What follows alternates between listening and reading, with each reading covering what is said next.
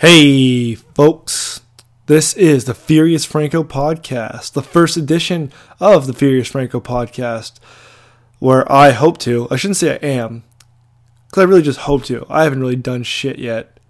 I've interviewed a couple people, but that's essentially it. There's really nothing of substance. Yeah, you'll find out. You can discover for yourself whether or not what I'm about to say holds up to scrutiny. But what I want this podcast to be is really for me. I want to go around and talk to people whom I find interesting. I want to talk to whoever I think has a cool idea, is doing something cool, or is just of interest to myself. I'm a stand-up comedian who lives in Hamilton, Ontario. That is what I do. That is my life essentially, or at least what I'm trying to make my life essentially. But my podcast isn't, for those of you that know me, and for those of you who know me as a comedian, that really isn't what this podcast is going to be about, or at least not what I planned for it to be about. Hopefully humor is injected into here at different points, but I just want to talk to cool people. And at times I'm sure that will be comedians. I'm sure I'll have some friends of mine on here. Hopefully not my friends. My friends aren't that funny. But other people who perhaps are funny, are good. Will be good to have on here. My first guest today is a fellow by the name of Steven Tenholder. Steven Tenholder. He is a really cool guy. I got lucky. I was at a party for graduate students at the University of Waterloo because my girlfriend is a grad student there. And she basically introduced me to this dude who is the founder and CEO of a company called Acorn Cryotech. And what Acorn Cryotech does is they're looking at different ways to preserve cells. They are trying and succeeding, I should say, in freezing and preserving for long periods of time real human cells. What are they doing with them? Well, the hope is that if they can freeze cells long enough, they can actually take these cells and use them later when technology is finally developed, and reimplant them into your own body as new cells. So let's say you take cells when you're 20 years old. By the time you're 50, you might start needing your first treatment, your first stem cell treatments. They can actually use your own cells, and that's important because anytime you use cells that aren't your own, there's a chance your body will reject them. So it's really important to have as close of a genetic match as possible, and you can't get closer than having cells from your own body. We talk a lot about shit that interests me, the possibilities, the real life possibilities of eliminating aging. What that means in the pursuit of immortality. We talk about whether or not it's possible, whether or not it's desirable.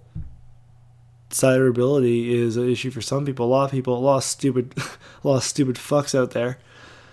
I say that ironically. Think that eliminating aging is a bad thing, and we talk about why we disagree with that.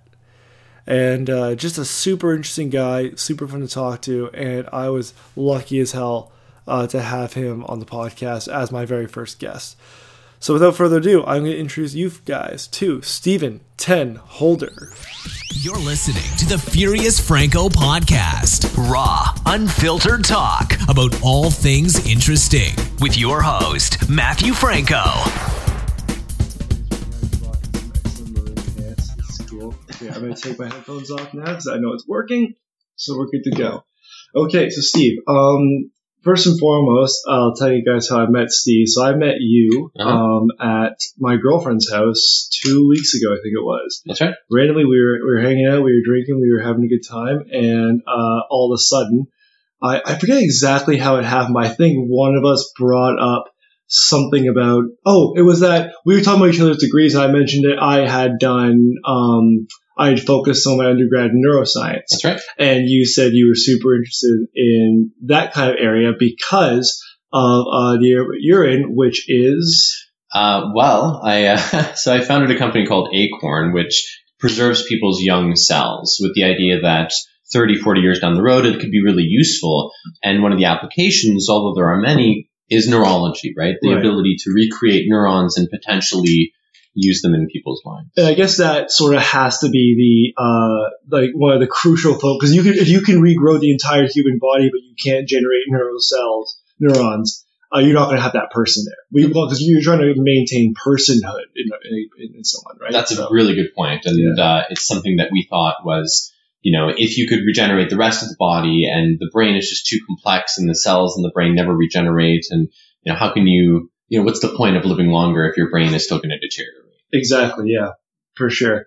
So, first and foremost, like, I'm going to try and play dumb here because at first, it's been a long time since I did my undergrad. My undergrad's in life sciences, so there's a little bit of overlap there. I know a little bit about stem cells, but I'm going to need refreshers. I'm sure our viewers are going to need that too. So how did you even get started on this path towards creating your own company and idea of like preserving cells? Before we get into the nitty gritty of what you actually do, sure. How did you get into that in the first place? That's, it's kind of a complicated question. With different people, I go to different depths, right? If I'm talking with somebody and they need a 2-minute explanation, how did you come up with the idea? Right. It's pretty simple. I was a co-op student at Waterloo. I found a lot of -80 freezers at my jobs. And I had because I'd always been thinking about longevity and longevity research, I thought, hey, if I'm going to be a professor 40 years down the road doing this research, and, I realized, oh man, it would have been really cool to have my young cells to use to improve myself later on. Like, wouldn't it be a good idea to stash some of my cells today in each of those freezers? And so that's the explanation that I give to a lot of people. But, I think in reality, it goes a lot deeper than that. It has a basis in my personal philosophy and how that changed as I grew up.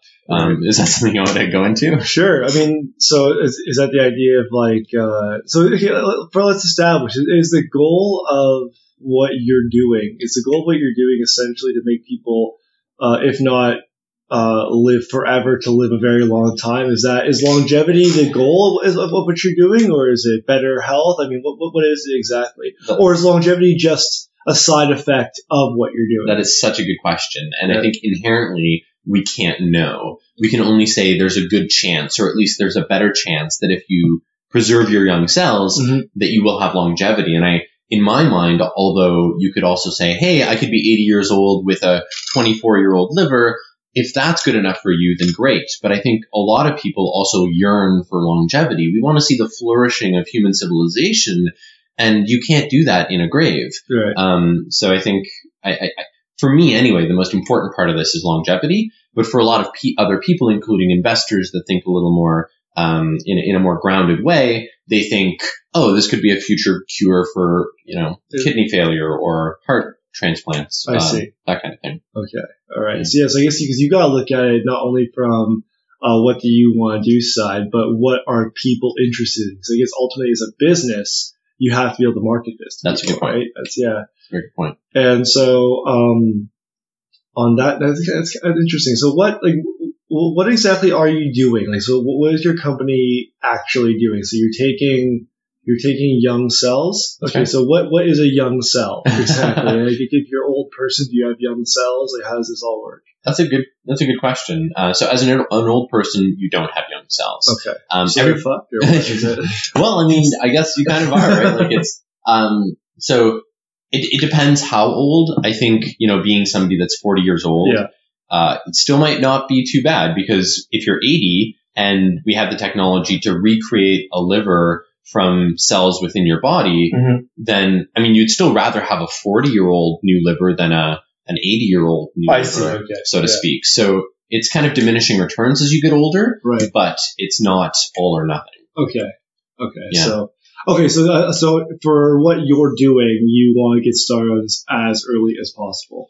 Ideally, but it doesn't need to be crazy early. I think a lot of the information that make people healthy is still solid before they're, say 30. The peak of a human is something like 22, 23, 24. So that would be, ideal. Yeah. And so is your area of focus more on cryo itself? And then are you guys going to be outsourcing the other, the future activities? And obviously some of the therapies that you're hoping will increased longevity may not even exist yet. So the idea is that you're going to be preserving these cells now, for the future, for when the technologies are available and for when people will then need them. Hopefully, if you're young enough, those times will line up well. And so is your company just doing I don't mean just as in like, I mean like, is your company focused on the cryo, like, so basically preservation, or are you guys also looking into actually changing these cells into like a pluripotent stem cell or something like that? That's a really good question. So, I mean, for me, doing this company was not on the radar until very recently, actually. I had just finished having conversations with professors from the United States to go to a PhD there with gene editing and gene therapy. Okay. And that had always been my goal, and it still is. I think doing this company will potentially allow me to have more freedom to do the research that I want. You can imagine that if Acorn becomes something that's really popular and makes us a lot of money, then we have the funds to fund our own research to make sure that there will be some therapies available. So that being said, it also is kind of like hey, we know that there are thousands of other really brilliant people out there working on these problems. We are facilitating them. We are all cheering them on together. We want them to succeed, and I think they will succeed if we don't create this, or if Acorn never existed, they will still succeed and create something amazing. It's that what we're doing helps what they're doing. I see. Okay. Yeah. That makes sense, and it's a great way for someone just to at least, like, all you gotta do is just have, like, so what do you guys actually do for extraction? What's your extraction method for these cells? What does someone have to do?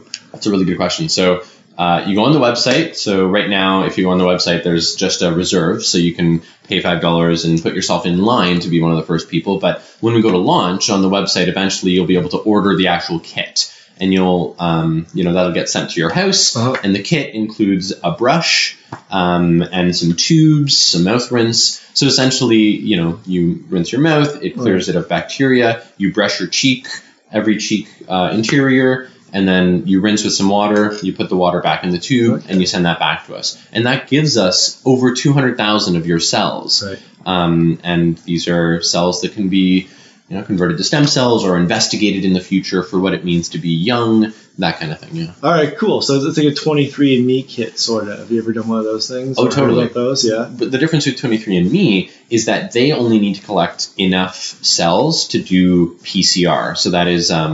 they only need the DNA to be intact, which is a much more robust molecule than the entire cell. Right. You don't need, like, you need a well-structured cell that you can basically fuck with. Yes. Yeah. Right. Totally. Yeah. Okay. That makes sense. So, and then that leads into the question a lot of people have which is, hey, if you can just sequence your DNA and store it digitally on a computer, then what's the point of preserving the cell if you have all of the DNA anyway? Well, fucking ask a woolly mammoth. We have woolly mammoth DNA. They're not back yet. I mean, seriously. I mean, like, well, so what is the difference there? What is the difference there? So the difference is that there's a lot more that goes on with DNA than just the A, C, T's, and G's. Mm-hmm. There are codes on top of the codes, and then codes on top of those codes. So that is known as epigenetics. Right. And that's something that we still don't have a good grasp on entirely.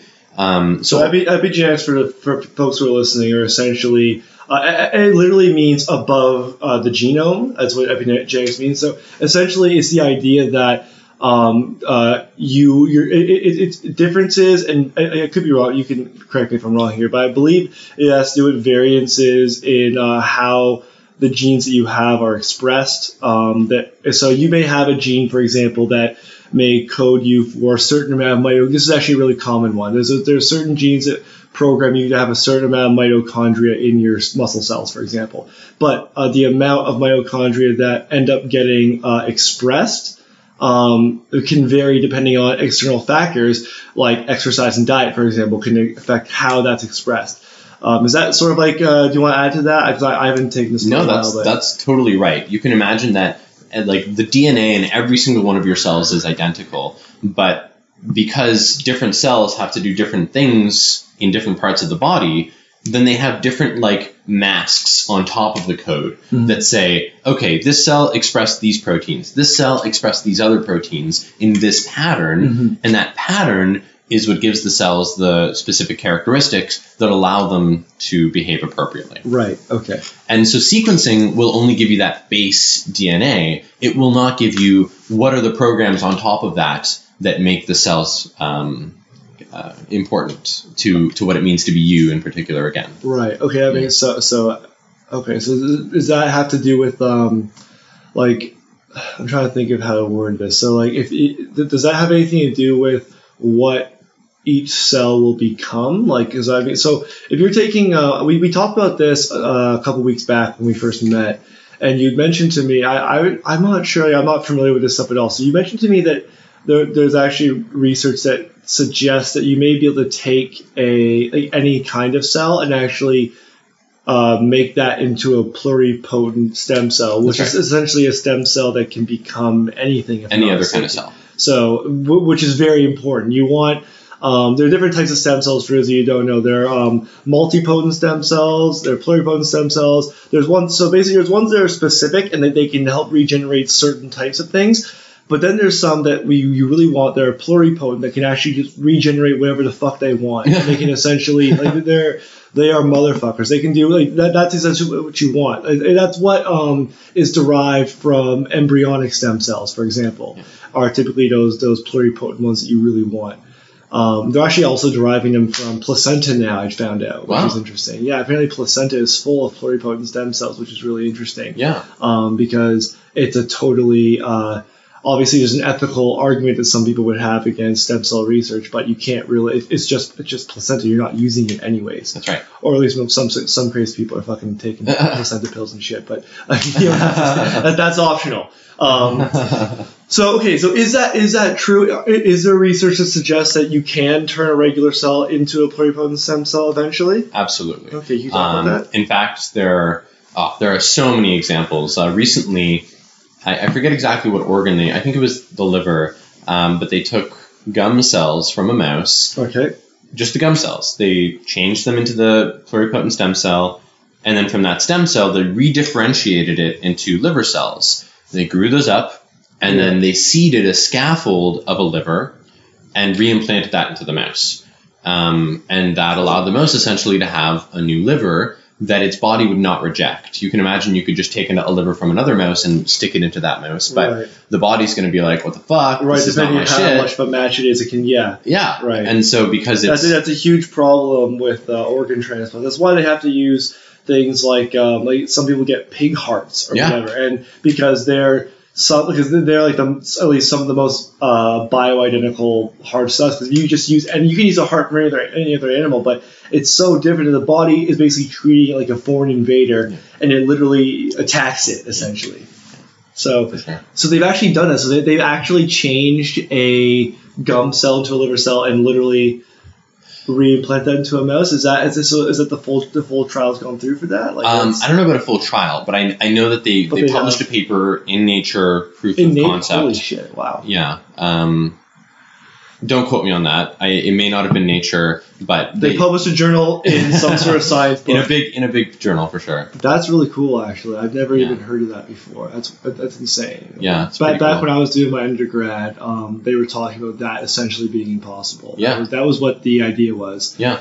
That was the big high school, and Catholic high school for the most part in Ontario is pretty non-Catholic. But one guy, I had a religion teacher who was talking about how stem cell research was super immoral, and that was his argument, was that in order to actually get an omnipotent stem cell, you would have to kill an embryo or a potential. Basically, you're hurting something that could potentially become life. And I mean, I'm not here to talk about. I'm pro-choice, all that kind of stuff. But it's a legit. You can at least, even if you're pro-choice like myself, I can at least conceptualize why someone finds that, why someone doesn't like that, why someone doesn't like what we're doing there. So this is super cool and completely revolutionary if we can make that viable. You know, absolutely, that's wicked. Let's get into this actually. So. We talked a little bit about the fact that what you're doing, or what the whole field is doing, may lead to something like immortality. I've been looking. I'm not sure if the viewers here are familiar with a guy named Aubrey de Grey. If you're not, look him up. Aubrey de Grey. He has 2 or 3 TED Talks that are very interesting, and he not only focuses on the possibility of immortality, but he actually focuses on the moral implications of immortality, and he is pro immortality. He actually thinks it is a moral position that is good. He uses the example of asking people if they think Alzheimer's disease is a good thing, and of course everyone says no, Alzheimer's is bad, and he goes, well, who here thinks dying is a good thing? And most people kind of lean towards the fact that dying is a regular part of life, obviously. Like, death is just a part of life. But you the only reason why Alzheimer's is bad is because it eventually leads to the downfall of your quality of life and your death. And so, same with cancer, same with heart disease, whatever all these diseases are. So if the reason why we're preventing this is if we don't want people to die, then why aren't we focusing on stopping death itself?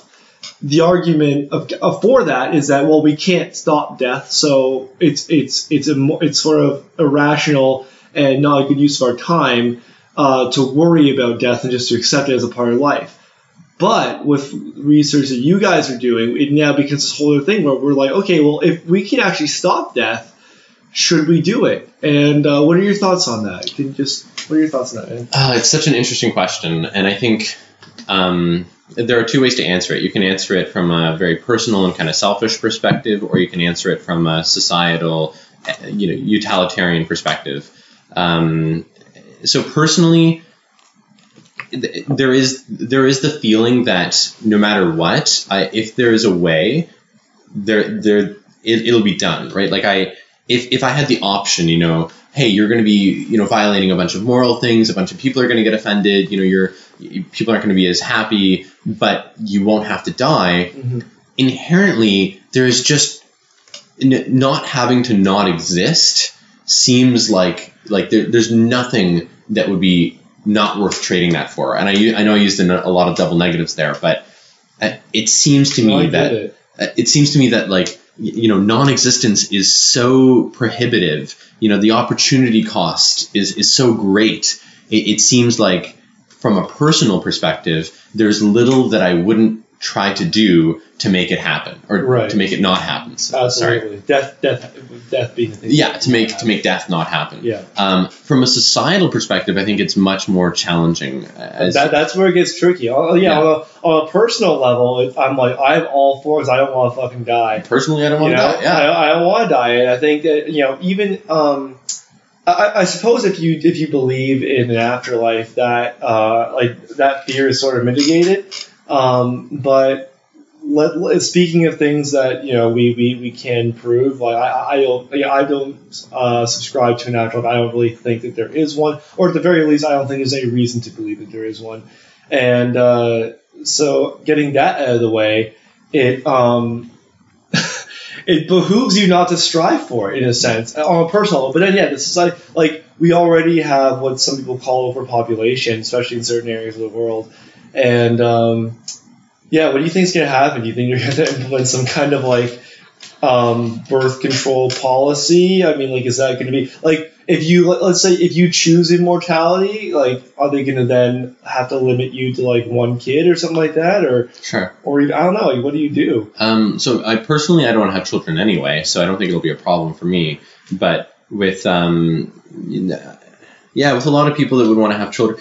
Well, here's the thing. You have a relationship that says that the better the standard of living, the fewer children people tend to have. And in fact, it seems to be a problem in some European countries that people are having too few children. Right. And although it seems counterintuitive, that's actually a concern for, the human population decreasing. It seems to be that most of the population increase we're seeing is from areas of the world where people are less privileged and have less confidence that they're going to live a long life, or that their children are going to live a long life. Right. If you take, I think the lowest life expectancy is in Afghanistan, if I'm not mistaken. I think it's 55. Wow. I believe. I could be wrong with that. I should look that up. Actually, fuck it. I'll look it up right now. I can do that. I have a computer right here. There's a computer. Let's look that up, actually. I'm actually curious about this. I remember at one point, I know for sure it was Afghanistan at one point, the life expectancy of males was I think it was below 50. Okay. Actually, you know what? I'll use my fucking data. If you ask Siri, maybe she can tell you. Let's try it out. Yeah, ask Siri. Oh, here we go. Siri, who's dying? No, okay. It won't let me use Siri while I'm recording. No, I got it. We're good. Okay. But I think, interestingly, it's very short-sighted of us to think, hey, because people today were having a problem with overpopulation, how is it that that's not even going to come close to being an issue 100 years from now, right? Right. Just cut me off as soon as you find it. No, keep going, man. Yeah. I don't know if you hear about Aubrey de Grey, then you probably have also heard of Ray Kurzweil, who's somebody that talks a lot about the future. He's currently, he actually has, I haven't listened to it yet, but they have an interview together that I really want to listen to. It was an hour-long conversation between the two of them. What's his name again? Ray Kurzweil. Ray Kurzweil, yeah. So this guy, I saw him when I was 12 years old on the Discovery Channel. So essentially, he's drinking green tea and popping pills to try to extend his life right now. So he's taking a proactive. His idea is he's trying to live as long as he possibly can right now, so that he can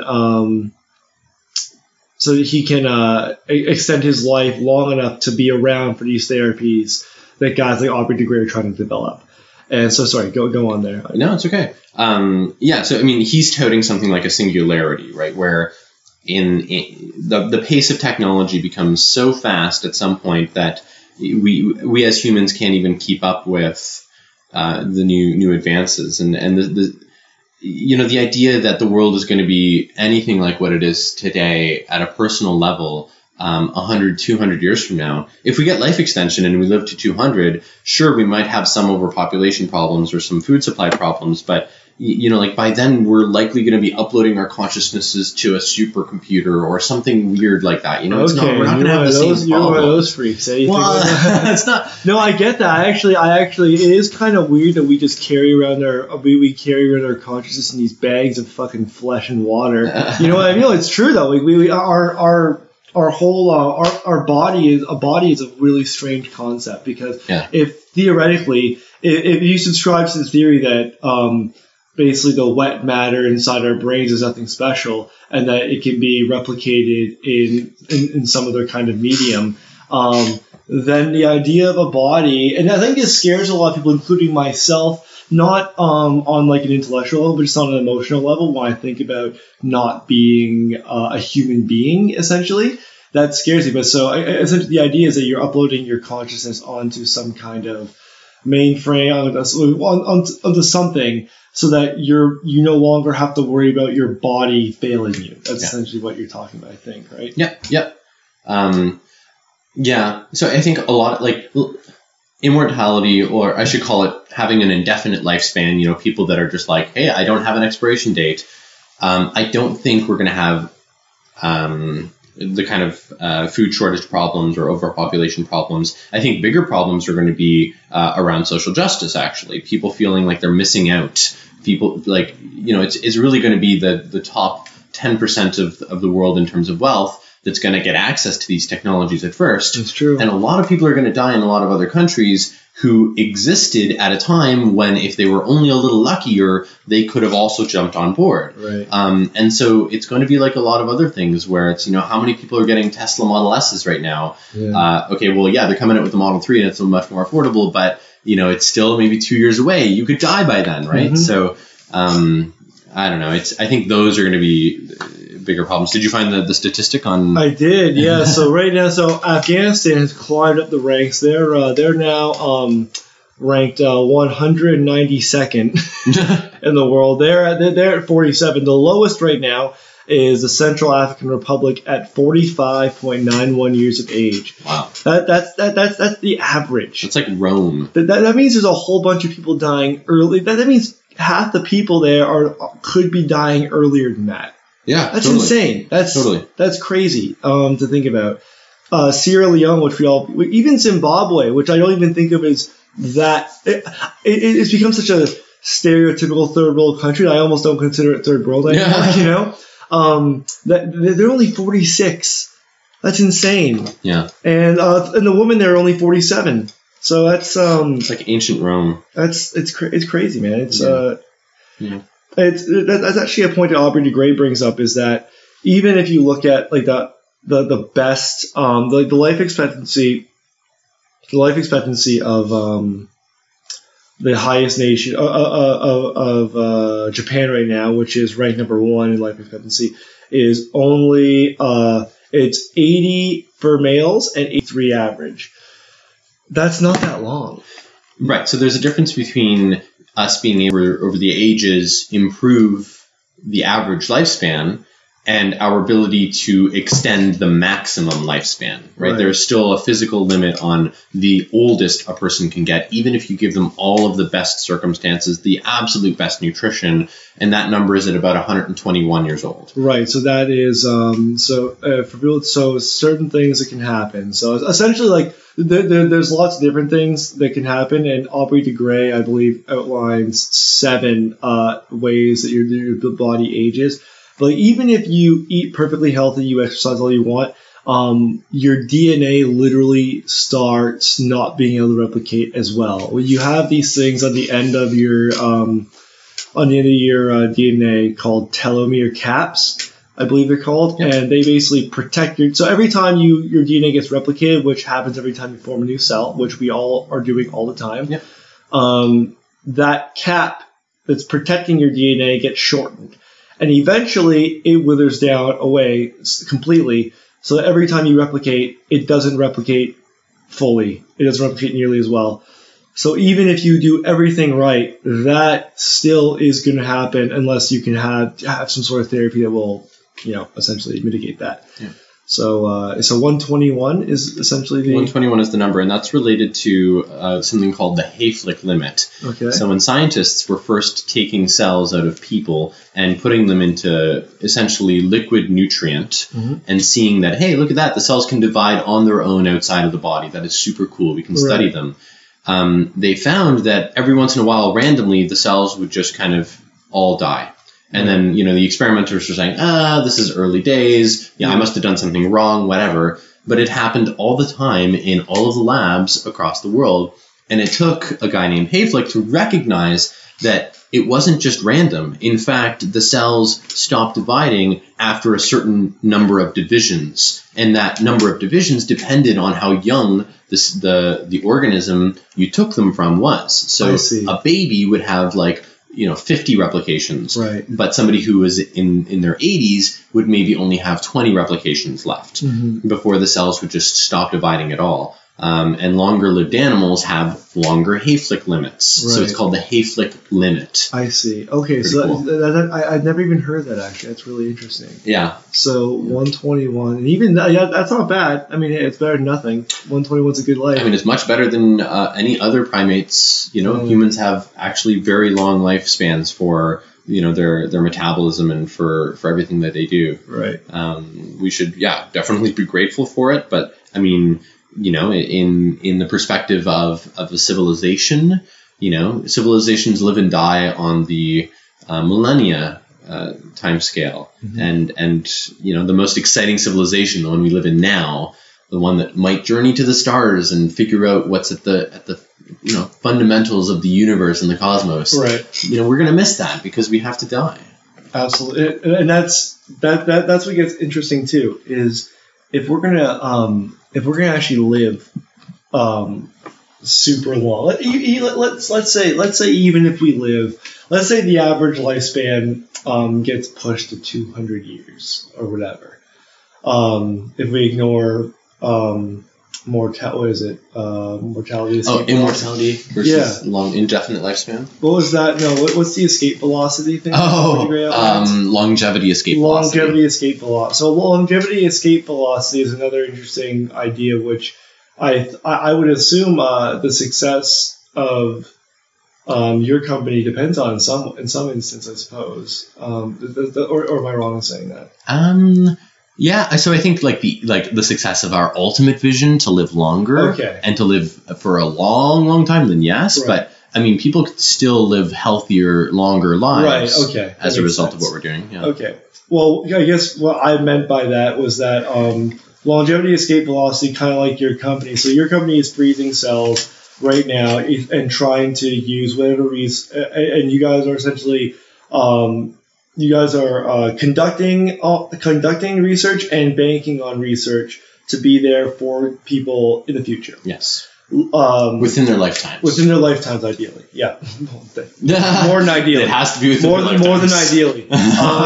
So the idea with longevity, escape velocity is that let's say there's someone living right now who is able to get some kind of generic therapies that are anti-aging, and they end up living to 100, and those things can extend their life to 150, theoretically. If that person ends up living to 150 with those therapies, the longevity escape philosophy proposes they may actually end up living to 1,000, because once they get to 150, even though those therapies were only good to 150, by the time he's 150, they'll probably have newer and better therapies that can extend his lifetime, even, let's say, it's another 100 years or 200 years, and then that will just keep catching up. Yeah. So in theory, the first person to be 150 could theoretically be immortal if you believe in longevity escape velocity, which does make sense. It's just the idea of progress being made. So as long as we don't blow ourselves up or something like that, or revert to the Middle Ages, then it might be true. Where was I going with that? I totally fucking forget now. I totally forget where I was going with that. Okay, so actually here's what I was going with that. So if we have people who are living to 150 or 200 or 300 or 1,000, whatever it is, it brings in another interesting thing that I heard about on, I think it was on the Joe Rogan Experience, actually, which we talked about before the show. It's a podcast I really listen to a lot. And he had Aubrey de Grey on there, and they were talking about how it could change people's outlook on life. If you have someone who's lived, let's say, 200 years, just a perspective that person has would be really interesting. I'm wondering which way it would go.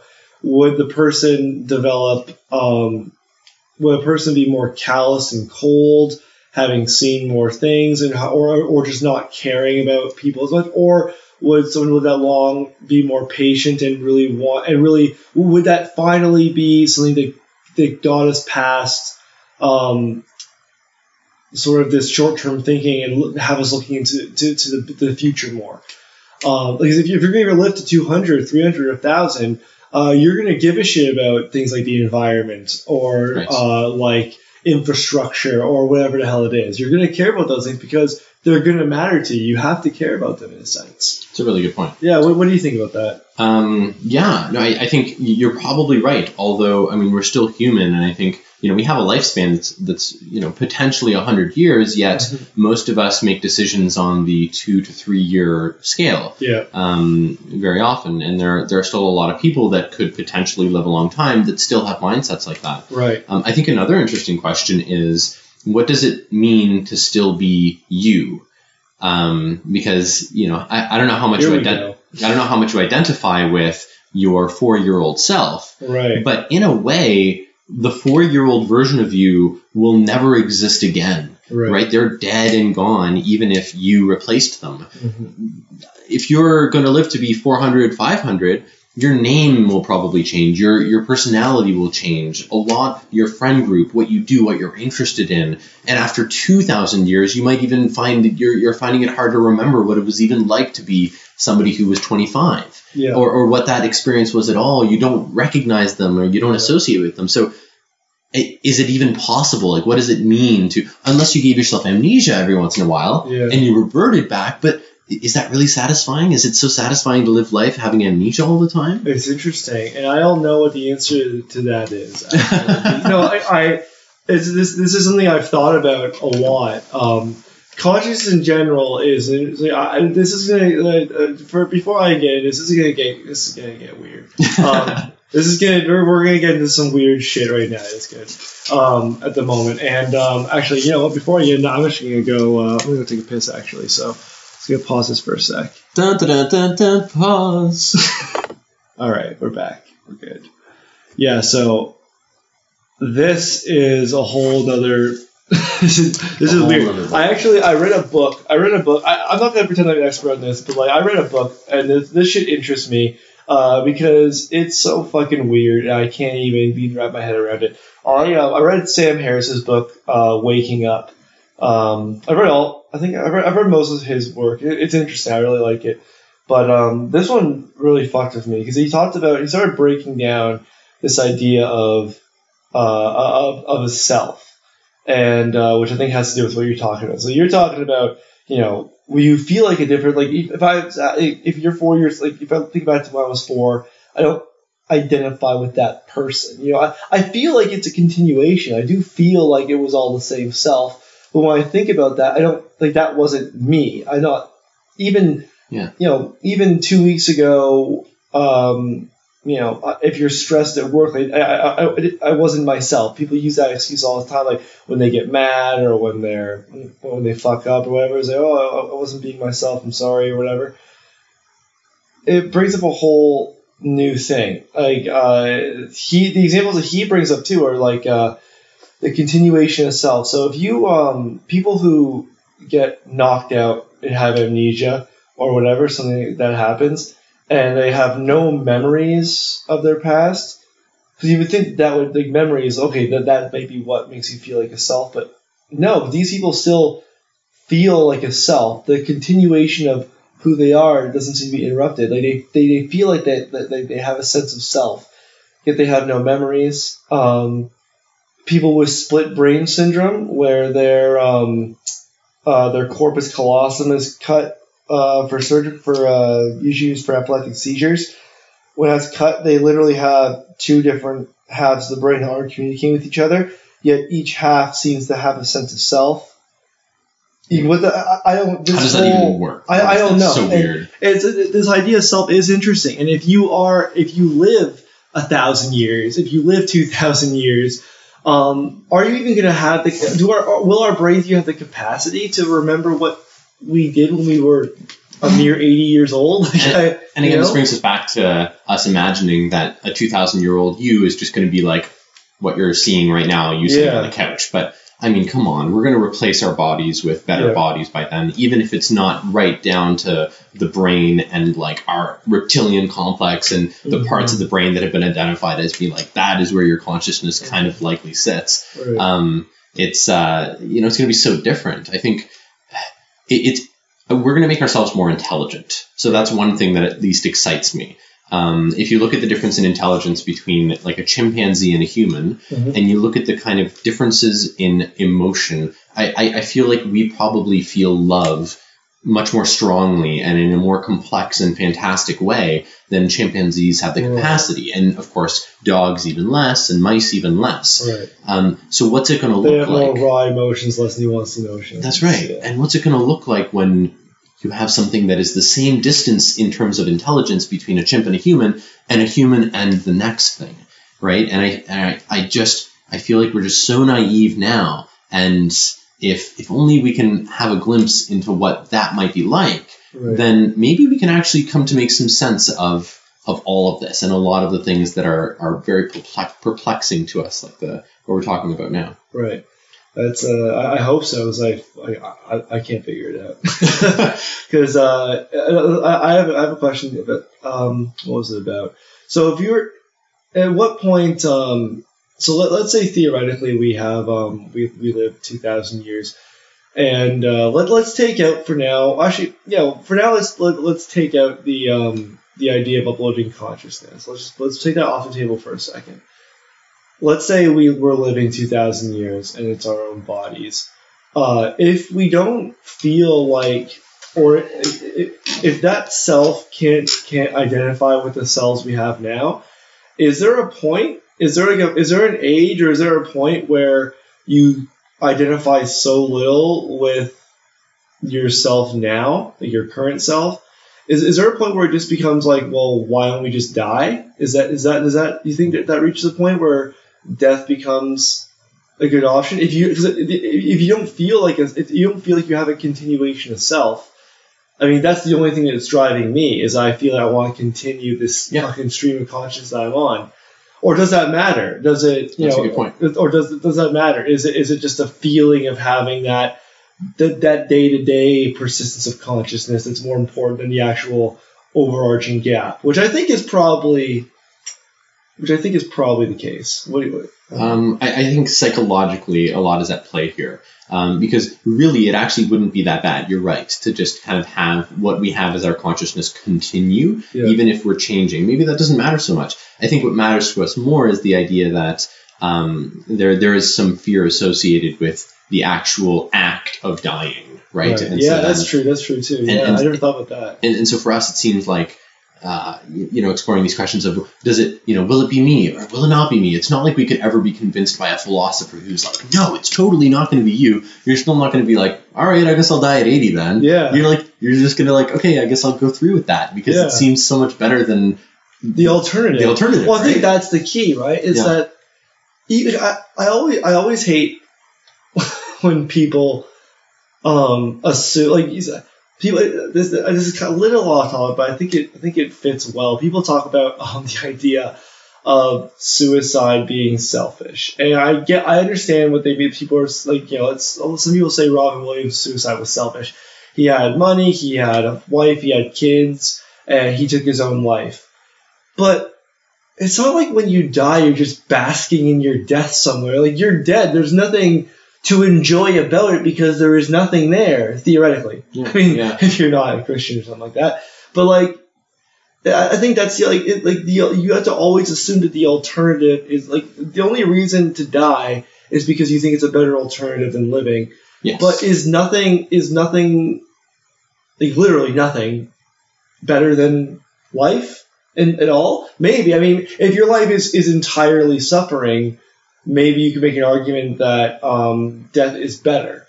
It certainly would feel better in time because you would just want to end whatever's happening. It's a release. But it's not like you're ending it and then going into another stream of consciousness where you are okay. Yeah. There is just nothing. Nothing. So although it's a completely you couldn't convince someone who's in ridiculous pain, you couldn't convince them not to want to die, I assume, if they're like really bad and inescapable. But I think on like a theoretical level, like, death probably isn't better. There's just nothing, It's I agree. I agree. It's a strange thing, and so I think on that what you talked about there, like, I think I would rather just continue my consciousness on a day-to-day level forever than just not have it at all. I think an interesting thought, and this was something that when I was first thinking about these things, I went to Wikipedia. I was like, because I was unsure, and I was like, oh yeah, there's like the answer is really kind of going to be there in a weird way. So you just look at, for example, Lucretius, who's one of an older philosopher thinking about these things. He made an analogy with what it felt like before we were born. In a sense, we have experienced what nothingness is like because we had that. Well, I mean, it's kind of weird to say that, but like, that is what was before we were born. And just like look back and think, like, how long was that? Was that an infinity before we were born? Yeah. In a way, it kind of was. That's true. And so then, why don't we fear that? Why don't we feel all kind of murked up about that sensation? It's hard to answer that question properly. Yeah, it's the old saying of, are you afraid of death? And someone says yes, and they say, well, are you afraid of 1845? You say no. It's like, well, it's the same idea because you weren't around then. You're around death. Yeah. I get that argument, but here's why it's fucking bullshit. Okay? It's bullshit because you're like when you die, like, you have no reason to think that you're ever going to experience consciousness again. That's right. If I'm not afraid of what has already happened. Because I know that, like, I wasn't alive before I was born. I understand that fact. But I'm born now, and I have consciousness. And the only way to fear is to have consciousness. And now that I have it, I really want to hold on to that shit. Because I know that I'm probably not going to experience it again if I die. And does that make sense? Like, my concern is just that I want to continue the experience of consciousness. And if I die, it's just not going to happen. People I also heard a similar analogy where people say, well, every night you go to sleep and you're not conscious then, so why are you afraid of death? Well, when I go to sleep, I'm not assuming I'm never going to wake up. That's right. If I went to bed every night with a 50-50 chance of never waking up, I'd be fucking terrified to go to sleep. And so that's why I'm terrified to die. Yeah. That's true. Yeah. That is very I don't true. mean terrified as in like I go around fearing it. It's not like a day-to-day fear. But it's like a logical sort of thing where I'm like, yeah, I would prefer not to do that. In my thoughts about these things in my past, I've come up with different ways that maybe actually through science somehow there's a reasonable expectation that after I die there is something potentially else. And an interesting thought was, and this is going to connect the beginning of the podcast and Acorn back in literally what we're talking about, is that let's say we do make it to 2,000 years, 3,000 years, 4,000 years, and we get a little bored. Because, although there's the flourishing of human civilization, it's kind of slow between the stars. Wouldn't it be an awesome experience to relive what you went through when you were first born and the feeling of having, all this angst about dying and uncertainty about the world and no answers? That would be enthralling for somebody who had all the answers and just sat on them for a long time. Yeah, okay. So what if you and I right now are literally going through that? In fact, our bodies are sitting, 3,000 years into the future somewhere, and they're just going through a virtual reality exercise of reliving their youth and their past. Okay. And so when we die in this experience, we just kind of wake up again 3,000 years in the future. That's interesting. Is that like kind of like a solipsist view or not really? No, I wouldn't say it's a solipsist. Well, yeah, I guess it would, because then this whole thing is really just a... like we don't really exist right now. This is, it's like a movie being played in front of our eyes. Right. Okay. But it's just a virtual reality one where you have haptic feedback. Yeah, I've heard people talk about that before. So there's some people who say there's a pretty high chance that like that's what we are, because you think about, well, will humans ever get to a point where virtual reality is the exact same as the real human experience? Yes, and if that's there, then maybe we are all just living in a virtual reality right now. Yeah, and in fact, maybe it's more probable because... yeah. Because if you can create 1,000 universes with a supercomputer, and in those universes you have universes, then they're all simulated, and I can count like 3 trillion of those in infinity. Yeah. And why do we say ours is like the original? It's interesting. And then I wonder what happens to people in these universes. Let's say theoretically this is like a virtual reality universe where people are still dying. So I wonder what happens when you die in that universe. Do you just wake up? That's a harder question. Does the person just wake up and take off the fucking goggles and then, just take a look at the Matrix? Like wake up from the Matrix? I have no idea what happens there.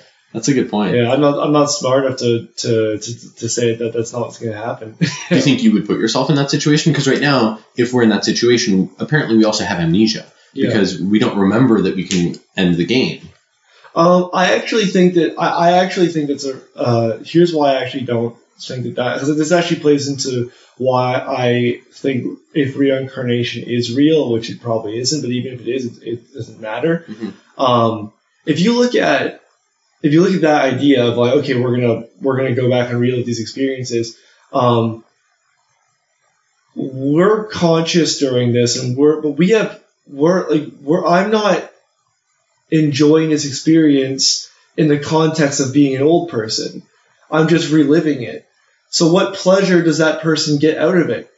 Does that make sense? Like, unless they're watching it, like for 2,000. Somehow, I see what you're saying. Yeah. In order for that to be a realistic option, you have to derive pleasure from that. You have to derive. So theoretically, you have to be going back, living all these experiences, but you still have to be conscious that they're not actually what's happening right now. Here's the solution. So, let's say you relive your experiences and you relive maybe to the year, until you're 550 years old or something, mm-hmm. because after that, some things are exciting, but in fact, they're kind of more boring-ish. Once you get to that age through this experience, then you just skip forward, like you kind of fast forward the memories and stuff to catch back up, and then you are that same person again, and you enjoyed those things, right? You weren't just watching from a periphery. Okay, so you were in some sort of weird amnesic state while you were living it, unless you remember going through it. Yes. I don't see the point of it, because unless you can get to the finish line and real, like, what's the point of just living life twice? It's the same as dying, essentially, because you're ending your stream of consciousness. Yeah. Right? Yeah. It's not like if you plug into the fucking Matrix and say, I'm going to relive my life, but you don't remember that you plug yourself into the Matrix. What's the point? Then what's the point? Yeah. I guess it'd be like having a dream at night, right? Yeah, it's like having a dream. Yeah. And you don't actually remember a lot of the dream. That's a good point. If you can wake up from the dream, like if you can wake up from the Matrix like you wake up from a dream, then it'd be cool as fuck. It's like taking mushrooms, basically. That's essentially what you're doing. That's a good point. That's actually okay. That's virtual reality, essentially, right? Yeah, it's just one big LSD trip. That's actually okay. That's interesting, actually. I could see that being. I could see myself wanting to do that, actually. Well, then you'll want to buy the Oculus Rift or HTC Vive. What's that? Is that? Those are the virtual reality headsets. In fact, I have one here. You have one here? Well, no, I have Google Cardboard. Okay. Because the other ones cost like $700, but this is the idea. So put this head-mounted display on. Okay, so for those of you listening to this podcast, I am putting on. I don't know what this is. It's like a pair of goggles, describe what like dive mask goggles he put over his head. Yeah. And they cover his vision, and in front of his eyes are two lenses, and those both focus on an image just beyond them. Which right now for him is just this like polygon. Yeah. But I can load up a program on my phone which creates a stereoscopic view of the world, and then as you move your head, because your phone has accelerometers, it can pretend like you're actually in some virtual world and move where you're looking to match. So it's like a 3D camera type of thing. Kind of. Here, I'll put it on your head. And you can experience it. What he's going to do right now is basically take his iPhone and use that as my virtual reality matrix. He's going to put it in his thing. A very primitive version. Yeah, I'm actually really excited for this. Yeah, keep it on your head. Keep on Sorry, it's just loading on my phone. phone. No worries, yeah. Okay, I am going to... All right, so... I'm about to enter outer space. Holy shit. Okay. Okay, this is actually insane. I am in a DMT trip right now. No, I actually mean it. I am... that is so cool. Yeah, maybe you can try the whole thing after, since I'm sure for viewers. Yeah, no, I'll cut it short, but oh my god, this is so cool. And you don't even have the headphones on. Oh my god, fuck reality, man. This is so cool. So HTC and Oculus Rift have headsets that are optimized. Oh they're way better, and they have controllers that actually reflect in the real world. Yeah. And they also have translational motion, which means that you don't just turn your head, but you can also go like this and actually move around. Wow. Yeah. Oh my god. Translationally. That is a trip. Very cool. That is actually really cool. Here, I'll give you your phone back. Oh, thanks. Wow. So that's a completely different world there. That's actually really and you made this this headset yourself, basically. Yeah, although the designs are from Google, okay, I just got my own cardboard and I got my own lenses. I see, okay. Yeah. Cool. Wicked. That actually worked really well. Okay, so let's get into this. We were talking about this before the podcast started, actually. So you used to be something called a Christian Scientist. What is that? That's I've never heard of a Christian. Well, I've heard of scientists who are Christian. Yes. But Christian Scientist is a religion. It is a religion all in of itself. Yeah. Is it actually a branch of Christianity? Yes. Okay. Yeah. All right. Let's go for it. Okay. So what they believe... Let's get the behind the music going here. What they believe in essence is that the world is created by what you believe, like physically and literally. So, and what they believe is that Jesus, in fact, that is how he cured people. He saw just so thoroughly that they were actually well and not sick, that him just knowing it strongly enough made the person well. And they believe that the Bible was actually kind of like an instruction manual on how to do that ourselves, how to be able to have those healing powers. Okay. Like literally people in Christian Science believe they have healing powers. Like that is the thing. But it should theoretically extend beyond just healing people. If that is true, then it should influence the entire world. And I remember when I was young... So whatever you truly believe is real is real? So, for example, they believe that if everybody in the world believed simultaneously, like really believed at their core, like really, really believed that they could all fly, then they would. They would just all be able to fly.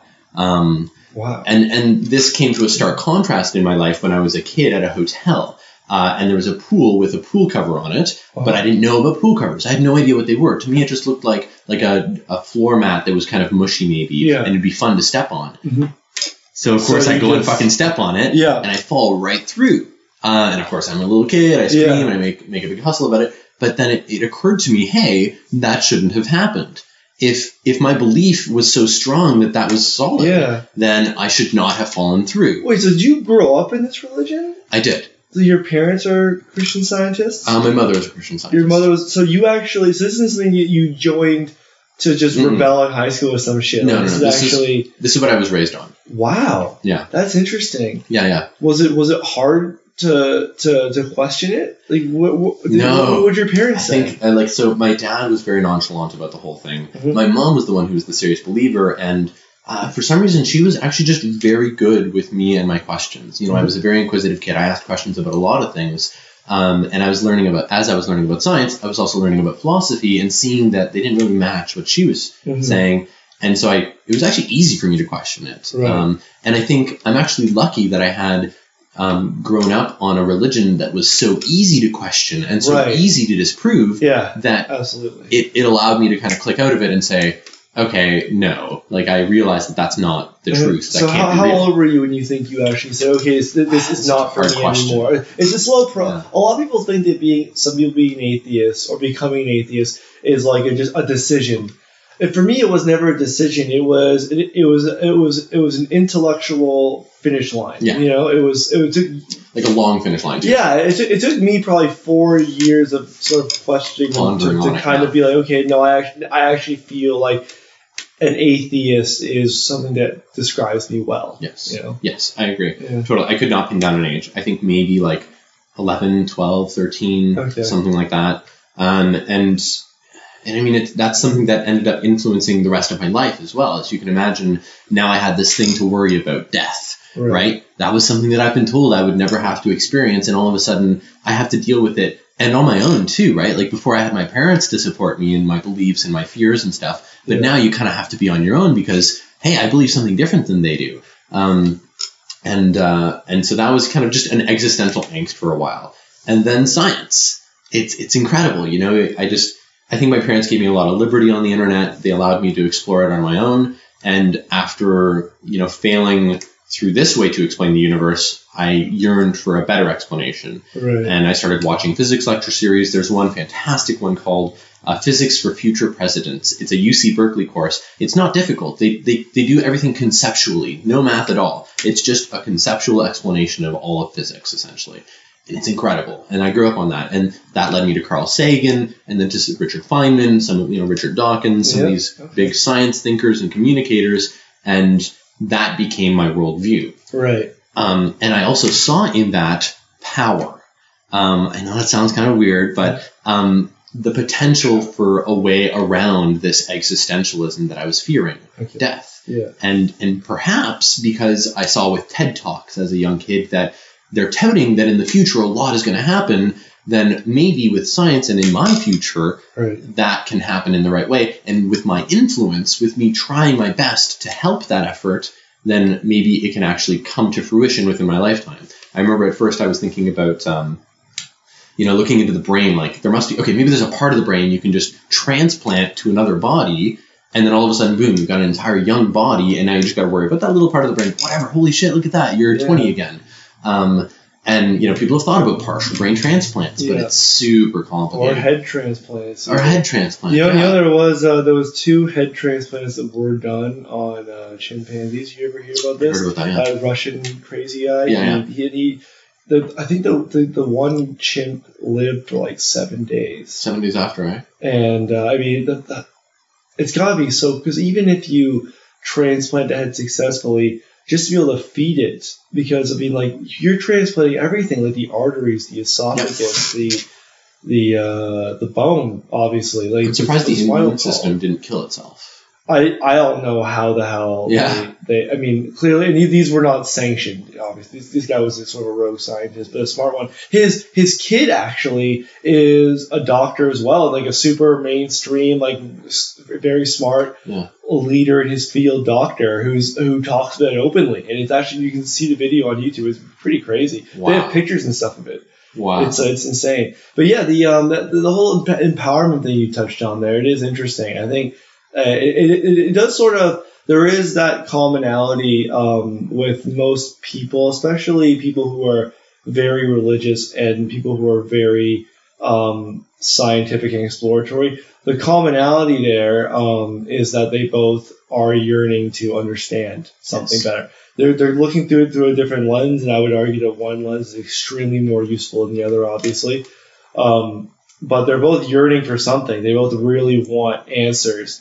And so I totally get that power thing, man, because, you know, I always subscribe until I was probably about 18 or 19. I would have called myself a Catholic. But even then I was questioning it. And I remember, like, I was very into the idea of, like, really, like, you know, heaven was, I wanted to go there. I actually, I lost my virginity when I was like 16 or something like that, and I actually stopped having, like, I stopped having sex for like 3 years because I was like, fuck, I'm actually worried about going to hell. That's how worried I was. Like, I really was yearning for answers there. But when you start transitioning and finding this other thing, that not only does it give you answers, science, but it made sense. You know, religion, no matter how into it I was, I never felt like good about it. I always felt guilty. I was feeling like I could never actually live like this. Yeah. Then you look at the scientific part of it, and you're like, this is, not only does this make sense, but like it gives you the same thing. It gives you a very cool way to understand the universe, and it actually helped me to accept that there are certain things that you can't know and you can't change, or that if you don't know it, you're allowed to say, I don't know. Yep. Whereas in religion, it's a lot more like, no, like, Jesus says this, God said this, the Bible says this, your priest says this. Whereas in science, it's like, you know, how did matter come to be? You don't necessarily have to know that. You can say, I don't know, but hey, we're working on it, and until I find a reason to believe in this, I'm not going to believe in it. So I think there's an interesting parallel there, the feeling of power that you get from science. Absolutely. It definitely helped me too. So you got into science a lot, and you really wanted. So you looked at the partial brain transplant. So that is probably what got you into biology. When you were in high school, did you know you wanted to get into science already? Yes. So I picked the high school that I picked because I thought it had probably a better program, and I knew that I'd be able to do well there. And it was the transition between grade 10 and 11 that was very important for me. I didn't do very well before. Well, sorry, I never did poorly, but I just didn't care as much, and I didn't try very hard. Mm-hmm. And then going into grade 11, that summer, all these thoughts occurred to me, and I thought, wow, look at that. With science, I can make it happen. And the only way to make it happen in science is to impress people and to say, look, I can put the energy and the effort. And of course, that translated into me just kind of like, oh, if I put all my energy into it, apparently I can get scholarships and do that thing. Yeah. That makes sense, because then I'll be able to follow this dream. And so, that year I kicked it up a notch. And then, of course, that meant that I could go to Waterloo. And the entire time, of course, my perception of how I was going to, what kind of science I would use to empower me to potentially escape death, evolved. And I think molecular biology became my focus because it seemed like that made the most sense, right? Like changing things at a genetic level is I think where the answer is going to lie, as opposed to doing some kind of a crazy transplant. Although it might be a combination of the two. Right. Where did you, where are you from, by the way? Kingston. Oh, that way. Okay, cool. Yeah, so I grew up in Kingston. Yeah. Anyway, so then, Waterloo is an innovative university, but it's not a huge biology university. There are a lot of other bigger faculties. And then iGEM, I'm not sure if you've heard of that. No, so it's actually pretty cool. So it started with a bunch of people trying to create a standardized repository of genetic elements, so that people could play with them. Essentially, just say, hey, if I can add the the go button plus the code of it plus the end of this guy and combine them in different ways, then I can produce different results. So are these different sequences that people are like? Yeah, sequences of DNA. Like one of them codes for a protein that glows green. One of them codes for a protein that will react this way when this other molecule is there. Okay. So they're like genetic building blocks. Okay. And they call it biobricking. So bricks, and they have standard genetic elements on either side, and you can tie them together. Anyway. So what are you doing with these? Are you using like CRISPR to like put them in this shit, or like how does it work? Yeah, so that's the whole point of the competition, is that each university's team comes up with a different project every year. Yeah. And says, okay, I've thought of a clever way to combine these elements with these elements to produce this awesome result. Is it typically done? Is this in mice, or is this in like no, what is it, cells, or like? It's typically bacteria. Bacteria. So I should have made that clear. Okay. Bacteria, yeast, and sometimes bigger cells like human cells or any kind of mammalian cells. Yeah. But bacteria are great because they're like these pre-made nanomachines. They've already got the chassis going. You just have to... And they reproduce so quickly that you can see the changes that you want to see quickly. That's right. Yeah. That's right. So I'll give you an example. Last year, I designed a project to insert this sequence that would allow a plant to defend itself against a virus. Okay. And you could change little bits of the sequence in the plant to match little bits of sequence in viruses that you knew were going to infect it.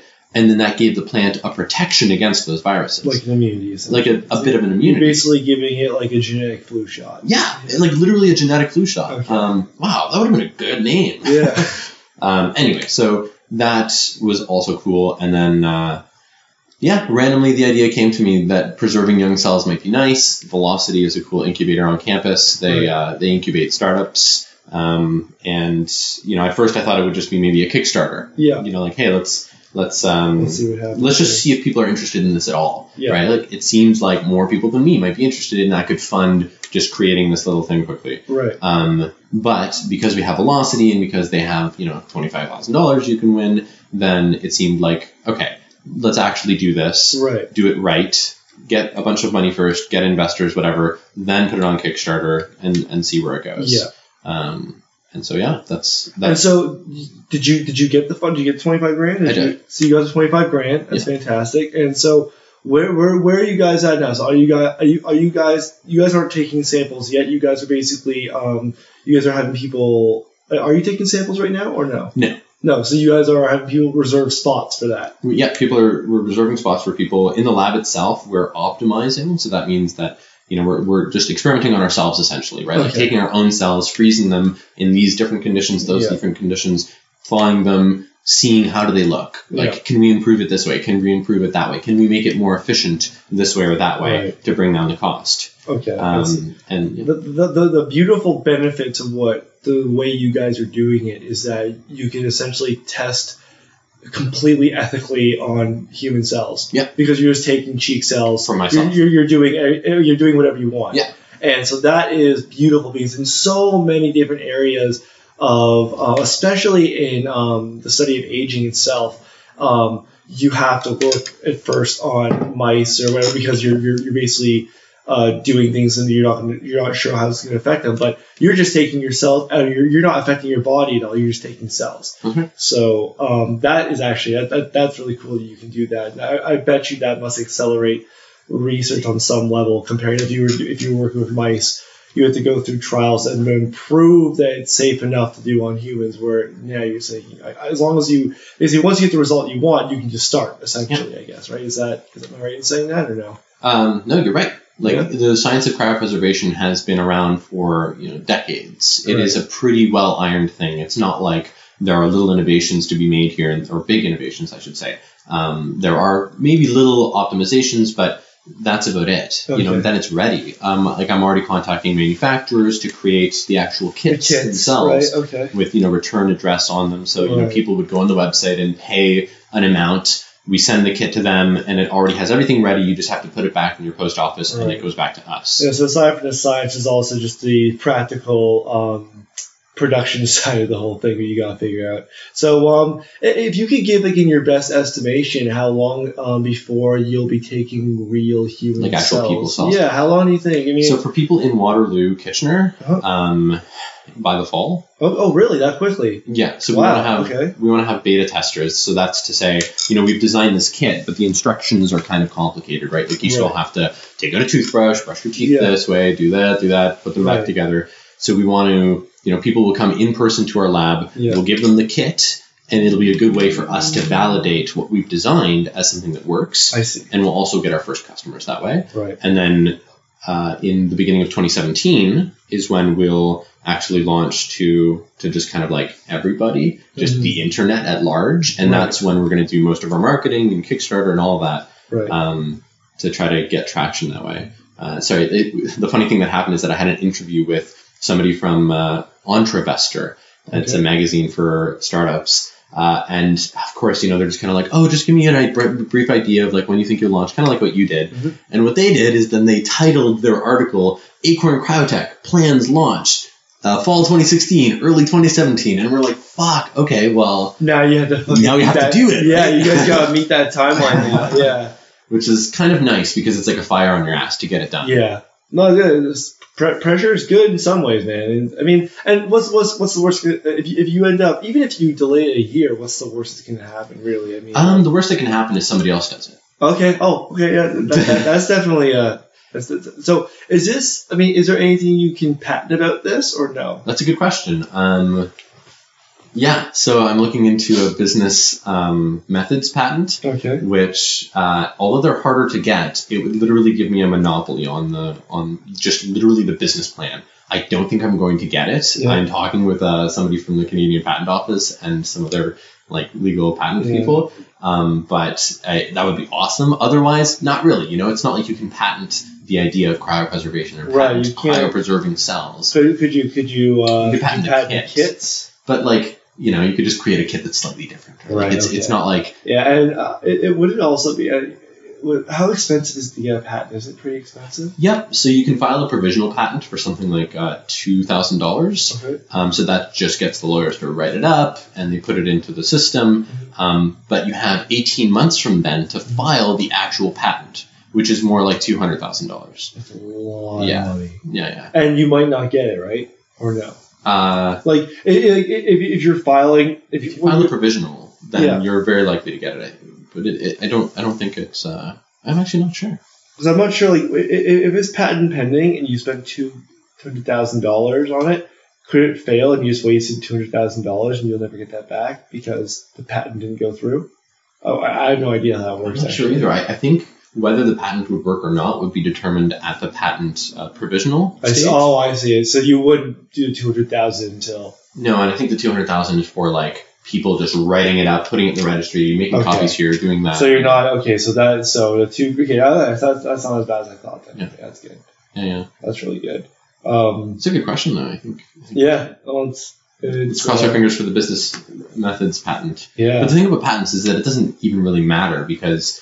Unless you have a lot of money and a lot of clout, patents just give you the ability to take action on other people. It's not like there are people out there that are going around governing all the patents and shutting down companies for you. Yeah. You have to go and physically do it yourself. I never thought about that. So unless you're a prod to self, like there are certain patents that do matter. Like I know GoPro's patent is very important, and their patent is up in a couple of years, I believe. And that's a lot of companies are really excited because GoPro essentially has a monopoly on that. That's why they're everywhere. Yeah. I mean, imagine if Apple got a hold of like a camera like that. Yeah. You know what I mean? So some patents can be very important. But I know what you mean. Like if you're going around the world looking, this is every single country, single developed country. Somebody's going to do it in China. In China, what are you going to do? I've already talked with some people from China. They emailed me randomly like, "Hey, we're interested in your business model. Like, can we talk?"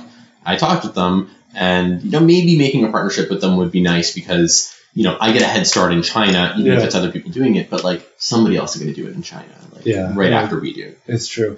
They might be fucking spies or something like that. I wouldn't be that surprised, man. So if the value of patents is not in that you can actually kind of hold a monopoly, it's that investors really like them. Right. Actually, that's a good. If you ever watch Dragon's Den or something, that's right. Their first question is it patent? Do you have any patents on a technology kind of company? Right. But there are two ways to go about it, right? It's not just patents that give you value. Value can also come from having an established customer base. Right. So if you're somebody like Facebook, you didn't really have patents, but they had a growing number of users, and it was huge, and that in itself was a value. So if we can be kind of like the face of people preserving their cells for this reason, and then other companies are saying, oh, we are the this of that, then we've already won. You guys need to be the gold standard, essentially. The gold standard and the name that people think of. Right, yeah. You guys gotta be Facebook. Don't be MySpace. Don't be MySpace. Yeah. Well, it'll be a lot different than those kind of companies. Yeah. That's actually really cool. I can't, I have so many other, like, every time I always think of a new question every time we're like talking here. So how does someone reserve a spot for your kit? Can they do that now? Is that possible? That's right, and it's only $5. It's $5, okay. So you go to acorncryotech.com. Acorncryotech.com, okay. Yeah, and you just it gives you scroll down to about the middle of the page. And yeah, you can just through PayPal, you put your credit card information, and then you put $5 down. As soon as we launch, you'll be the first person that we go to and say, hey, here's discounted pricing and the first opportunity to get your cells in there right away. Okay. You can imagine there's going to be a lot of people that kind of, the arc of adoption, right? There's like the early adopters, there's the late majority, or early majority and late majority, that kind of thing. So the late majority people are all going to have to wait another like 2 years, 3 years maybe, before they freeze their cells. And even in that time, they're losing quality. So it makes sense for people to want to get their cells in the freezer sooner. That makes sense. Makes total sense. That's God damn it, this has been really cool. Yeah. All right, I think we'll actually wrap it up there. We got. Is there anything else you want to say? So, what is the biggest reason for people out there? What's the biggest reason why they should freeze their cells? What do you think? If you could just wrap it up and then surmise that, what's the biggest reason?